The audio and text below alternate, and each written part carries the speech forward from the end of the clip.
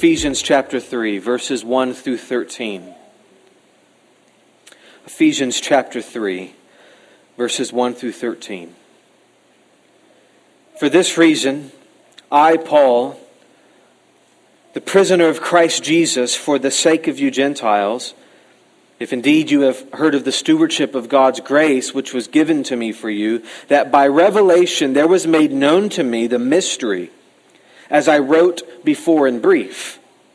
By referring to this, when you read, you can understand my insight into the mystery of Christ, which in other generations was not made known to the sons of men, as it has now been revealed to his holy apostles and prophets in the Spirit. To be specific, here's the mystery, that the Gentiles are fellow heirs and fellow members of the body, and fellow partakers of the promise in Christ Jesus through the gospel, of which I was made a minister, according to the gift of God's grace, which was given to me, according to the working of his power. To me, Paul, the very least of all the saints, this grace was given to preach to the Gentiles the unfathomable riches of Christ, and to bring to light what is the administration of the mystery, which for ages had been hidden in God, who created all things, so that the manifold wisdom of God might now be made known through the church to the rulers and authorities in the heavenly places. This was in accordance with the eternal purpose which he carried out in Christ Jesus our Lord, in whom we have boldness and confident access through faith in him. Therefore I ask you not to lose heart at my tribulations on your behalf, for they are your glory.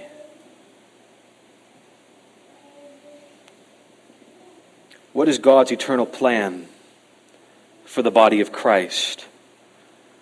That's the question the Bible answers in the passage that we just read in Ephesians 3, 1 through 13. And what we're going to find this morning is that God's eternal plan is to make his wisdom known through the church. We are the canvas on which God displays his marvelous wisdom. And so here we are gathered in this room as brothers and sisters in Christ. And you may wonder, what is the purpose of the church? Why does God have a people? And what is he doing in them? And what is he doing through them? What is his eternal plan for us as his bride? Is it still relevant today? Is it still important today to belong to the body of Christ? And if so, is it still good to be a part of a local church that meets and gathers and lives life together? Well, I plan to answer those types of questions from the Bible because the Bible has a remarkable answer for us in Ephesians 3. I mean, truly astonishing, life-altering, if we can just get a glimpse of it. Because what we're going to find is that the church is where all the action is. The church, united to Jesus, is at the center of God's plan to bring glory to his name for his wisdom. You see, if you go home and you turn on the TV or you turn on the radio, you're going to find all kinds of things claiming to be of most importance. And we could be fooled into thinking that everything revolves around politics or sports or world events and so on. And while those things might be important, that's not where all the action is. The world would have us believe that the church should be sidelined, that it's a thing of the past, a thing of old to be done with altogether. Don't you know, they ask, there are more important matters than the church? But God's Word paints a very different picture. Because while all the world claims that the body of Christ is outdated, God's eternal plan has been to make His wisdom known through the church, through us. And His eternal plan could never be outdated. So I just want us all this morning to behold together the incredible eternal purpose that the church is center stage to display God's glorious wisdom. That you and I have a grand, universal, eternal purpose for what we're doing here today as we gather and as we go out on mission.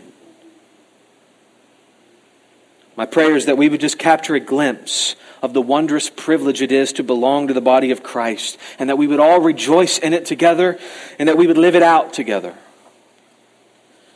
And so I want to show you two main things in our passage today. Those two main headings are in the bulletin in the top right-hand side of the page. Those two things are, first, I want us to look at the eternal purpose of God. And second, I want us to see the great mission of the church. The eternal purpose of God and the great mission of the church. In this passage, we come face to face with the eternal purpose of God for His church. And I get this primarily because of verse 11. If you would look at verse 11 with me. It says, "This was in accordance with the eternal purpose which He carried out in Christ Jesus, our Lord." So verse 11 is talking about God's eternal purpose, and that eternal purpose was carried out in Christ Jesus, meaning Jesus Christ accomplished it. He secured it. But what is that purpose? Because verse 11 only says this was in accordance with the eternal purpose. But what's the this? I mean, there has to be something that comes before verse 11 that verse 11 is referring to. And we want to know what that is. And so to get to that, we have to go back a verse. We have to go back to verse 10. And we find in verse 10 that the eternal purpose of God mentioned in verse 11 is God making His wisdom known through the church. So here's verse 10. "So that the manifold wisdom of God might now be made known through the church to the rulers and authorities in the heavenly places." This was in accordance with the eternal purpose. So what's God's eternal plan? That His wisdom might be on display through the church to the rulers and authorities in the heavenly places. Friends, we can't miss this. That God's eternal plan is to make His wisdom known through the bride of Christ, through the church, through His people. Which means our purpose then is to display the marvelous wisdom of God. But you might be asking a very important question. How is God going to display His wisdom through us? People considered to be outcasts of society. Men and women and children who, by the world's standards, just believe in an old, archaic book. How are we going to show forth the glorious wisdom of God? If God's eternal purpose is to make His wisdom known through the church, how exactly does He do this?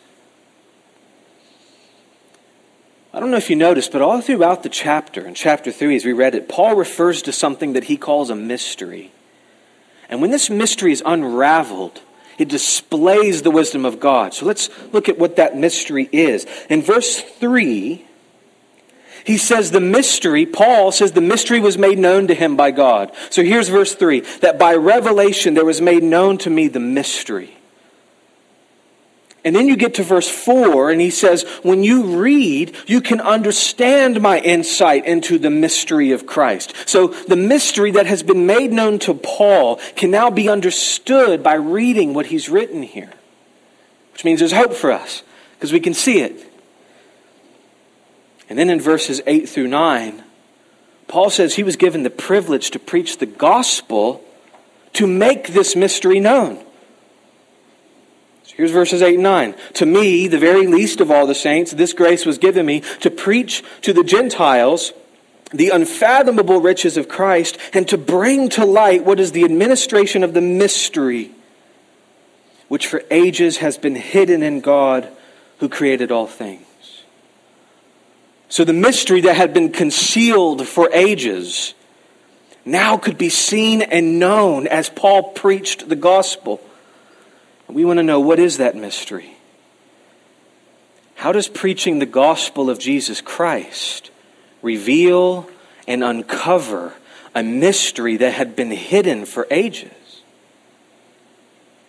By preaching the gospel, the death, burial, and resurrection of Jesus, what becomes clear that was previously unclear?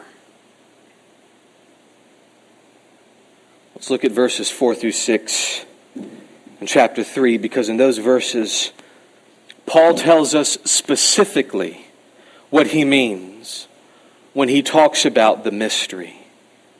And this is key for us to understand how God displays His wisdom through the church. So here's verses 4 through 6 again.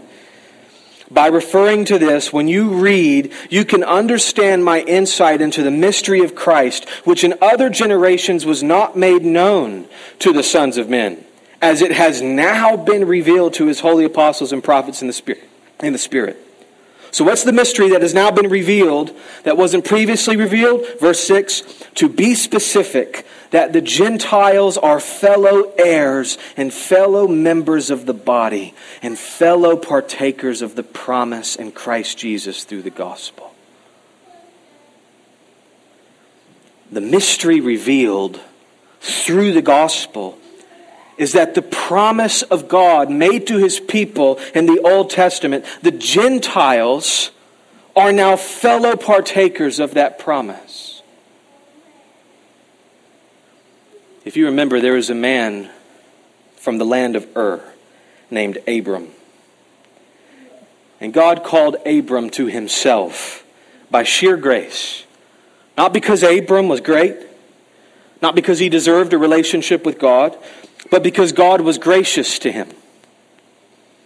And when God called forth Abram, He made this promise to him. He said, in you all the families of the earth will be blessed.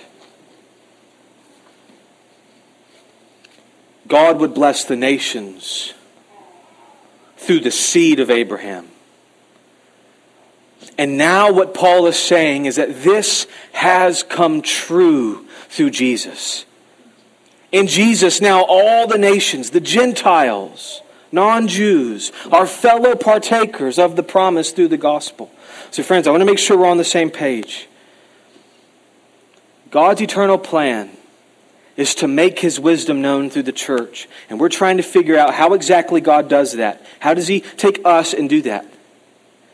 And we know it has something to do with living out this mystery that was at one time concealed and now it's been revealed in Christ. And that mystery has something to do with Gentiles being fellow partakers with Jews through faith in Christ. And so God's wisdom is on display because the Jews and the Gentiles are together in their enjoyment of the riches of Christ. But what's so special about the Jews and Gentiles enjoying the promise of God together through faith in Jesus? Why would that display God's wisdom? Well, we need to understand that these two groups were often opposed to each other. The Jews considered the Gentile nations to be unclean. And the Gentiles, like the Roman Empire, often exercised control over the Jews. We can look throughout the history of the Bible and just think about the Jews' slavery in Egypt and their captivity under Babylon. And so there was a type of enmity, a type of hatred that existed between these two different groups of people, Jews and non-Jews. Those who were considered the people of God and those who were the pagan nations. And don't we see the same thing today? Enmity between ethnicities. Don't people build walls between themselves and the people who look different, or sound different, or act different, or live different? Don't we see obstacles between people based on socioeconomic class and culture and so on?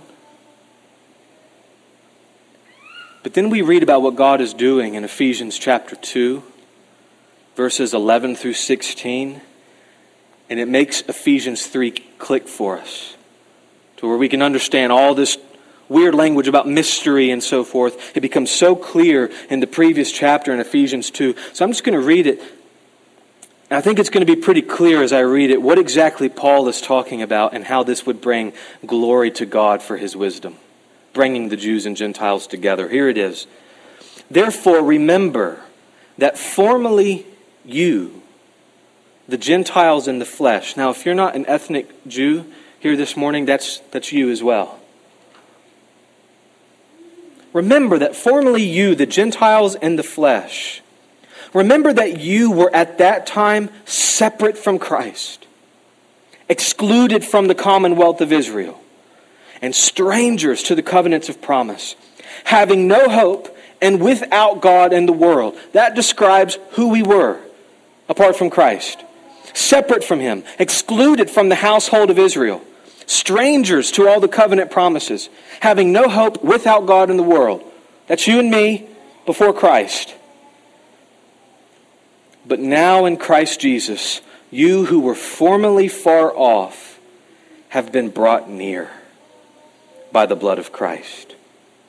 For He Himself, Jesus, is our peace, who made both groups, Jews and Gentiles, into one, and broke down the barrier of the dividing wall by abolishing in His flesh the enmity.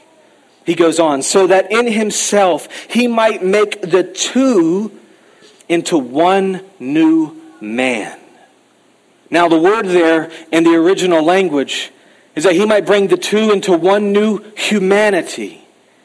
He's creating a new people, thus establishing peace. Verse 16, and He might reconcile them both in one body to God through the cross, by it having put to death the enmity. Now we just read about the mystery that displays God's wisdom. It's that Jesus Christ is our peace. And that He, through His blood, has not only saved individual sinners from their sins, but He's brought them together into one new humanity. He's brought the two into one. He's broken down the dividing wall of hatred. Through the cross of Christ, those who would be natural enemies have become family.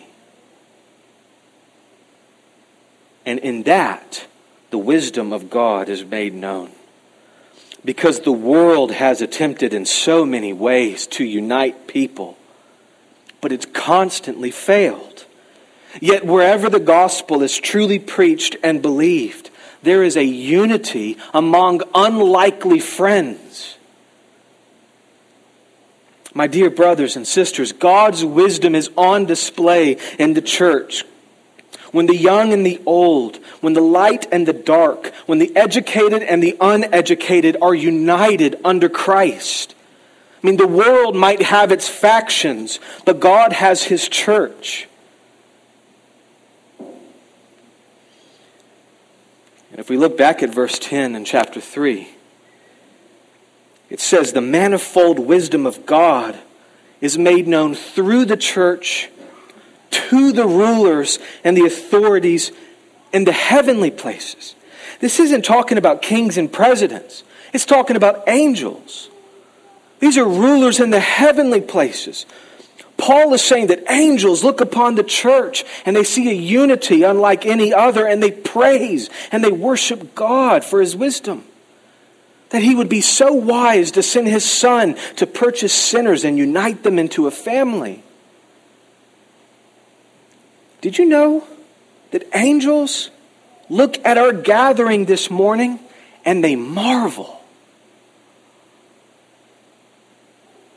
They worship God's wisdom. I mean, the world says that people from different socioeconomic classes shouldn't be able to get along, but they're united under Christ this morning, and God's wisdom is glorified. The world says people from different generations should be opposed to each other. I mean, how can we possibly agree and live together and understand one another and love each other? Yet different generations are united together this morning under Christ, and God's wisdom is on display. And the angels look and they praise God to the highest. Let's just take a moment to observe these things and hopefully grow in our love and our appreciation for them. First, just think about the church's purpose. There's a lot of things that you might think are the purpose of the church. You might be here for a variety of reasons yourself this morning. Maybe it's because it's just the right thing to do as a Christian, and it is. Maybe it's because it's the way to grow in your faith, which it is. Maybe you come to be encouraged or to sing your favorite songs or to do many other biblically faithful things that we're commanded to do in the Bible, which all of those things should be done. But all of this is under one grand purpose.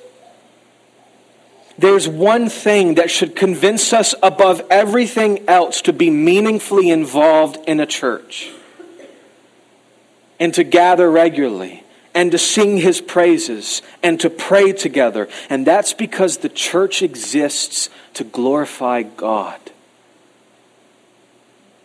We exist to display His glorious wisdom as we live life together, united under Christ. So there's a great purpose.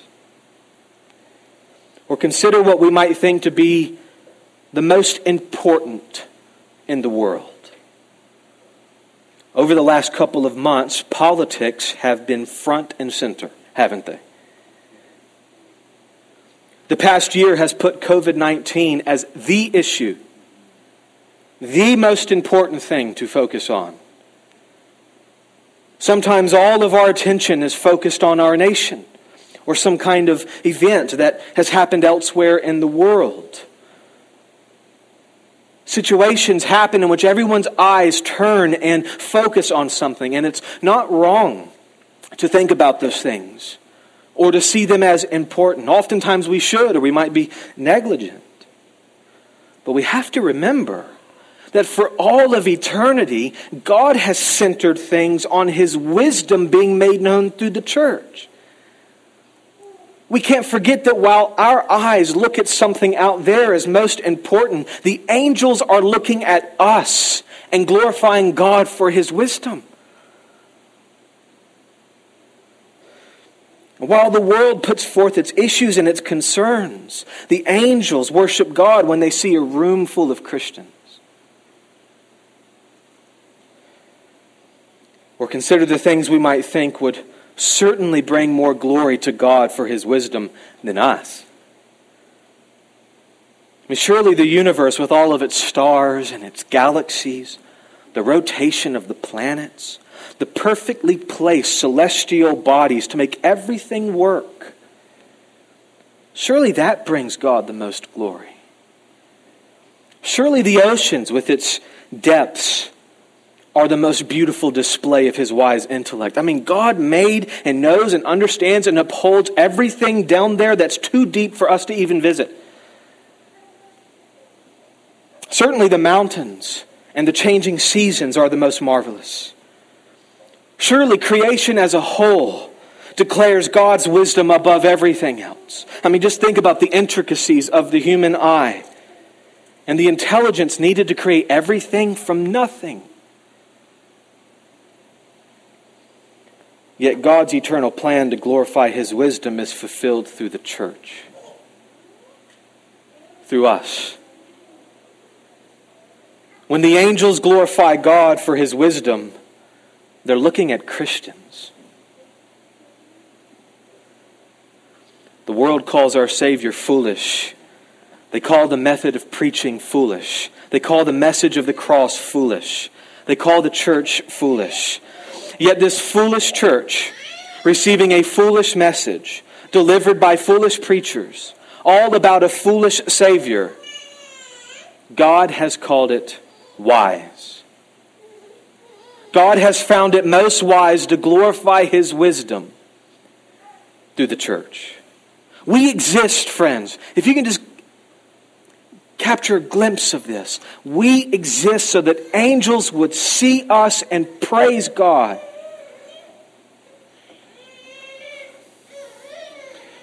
So what we're doing this morning is not useless. It's not ridiculous. It's not outdated. It's where all the action is. It's at the center of God's eternal plan to display His wisdom. Which leads to our concluding portion for the message this morning, which is the great mission of the church. If God's eternal plan is to glorify Himself through the unity of the church, what should we do?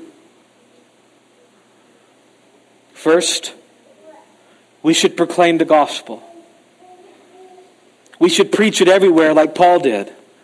In verse 9, Paul knew that preaching the gospel would bring to light the mystery that was hidden.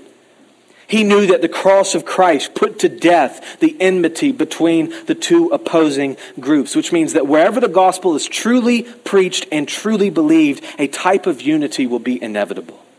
The cross secures it. Just think about when you see survivors of a shipwreck or a plane crash. And immediately there's a type of connection that the people have with one another. I mean, they stood together on the precipice of death and they made it out alive together. And in the same way, friends, when the gospel is rightly preached and truly believed, we know that we were all together under the wrath of God because of our sin. But now we stand together under His grace. It no longer matters most if you're white or black, or young or old, or rich or poor. Christ is now our everything. He is our all and all. He brought us through together from death to life. And so what's most true about us now is our union with Jesus, our Lord and Savior. We come to realize there are really only two types of people in the world: saved and unsaved, lost and found, spiritually dead and spiritually alive. So we must be a church that never simply assumes the gospel. We must make it explicit. We must rest all of our hopes in it. We should trust wholeheartedly in the death of Christ for our sin and His resurrection from the dead for our life. And the desire, friends, to see God glorified for His wisdom, if that's what we want, to see God glorified for His wisdom, it should compel us to preach the gospel without prejudice. Because now that person who's a little bit different than me, that neighbor who looks different, my coworker whose culture is different, I look at them and I say, we could be united together as family.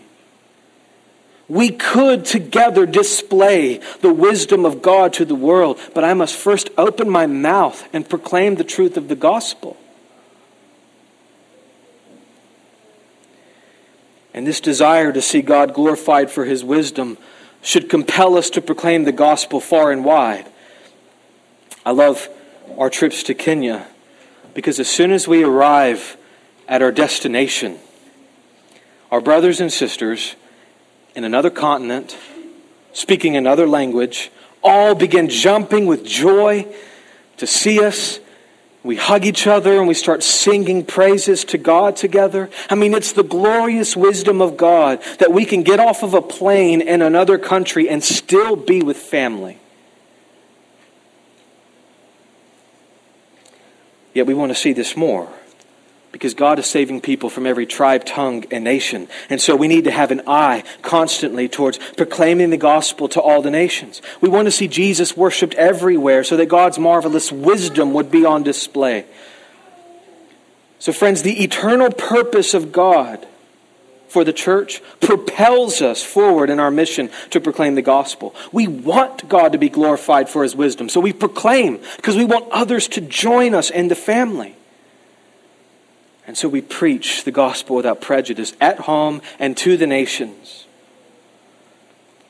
And if you think that you're not able to do this, that maybe you feel like you're not very good at sparking spiritual conversations, turning a secular conversation into a spiritual one, or how to answer all the questions that an unbeliever might ask you, or perhaps you feel too immature in your faith to be a faithful witness, then verse 8 should encourage you, because you're in good company.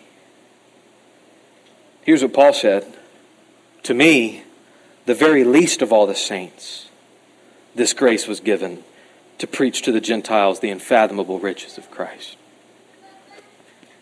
Paul called himself the very least of all the saints.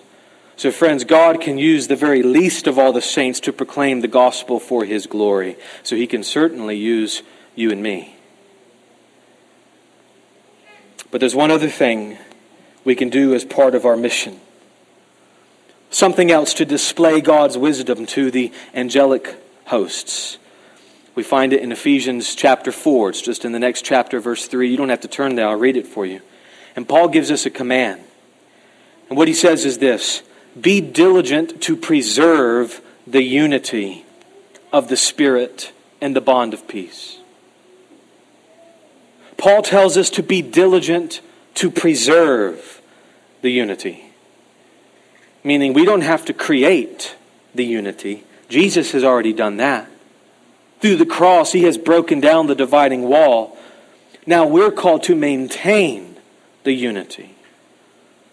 You see, we don't display the wisdom of God to the angels by just telling them how wise He is. We don't just go to the world and say, God is wise. What we do is we live it.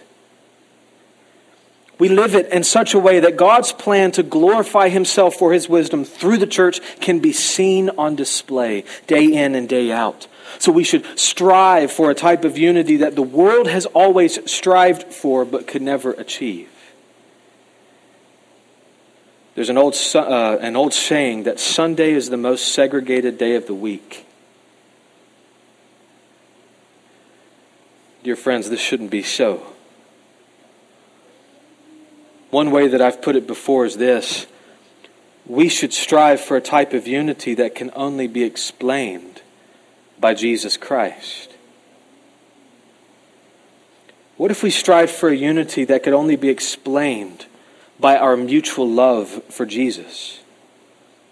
Different walks of life, different socioeconomic classes, different ethnicities, different generations, all together united under our common confession in Jesus. Living life together and loving each other well. And friends, if we're truly in Christ, we have everything we need to see this come to fruition. In fact, we have differences represented in this room already, but we all have one Savior. And so consider what it would look like for us to intentionally live in such a way that God's wisdom is made known. I mean, it happens as we gather, but what about as we leave? How might you preach the gospel without prejudice? How might you practice hospitality and seek to be an encouragement to a brother or sister that the world might think you have nothing in common with that person? Church, this means that we have a grand purpose. It also means that as we get ready to celebrate the baptism of Thomas, and as he is brought into a church family, that he has the opportunity with us to live that out before the world. It's a wonderful thing. God's eternal plan is to make His wisdom known through the church. And so we should go and preach the gospel to all the nations and strive for a unity that can only be explained by Jesus. Let me pray for us this morning as we get ready to transition for our baptism.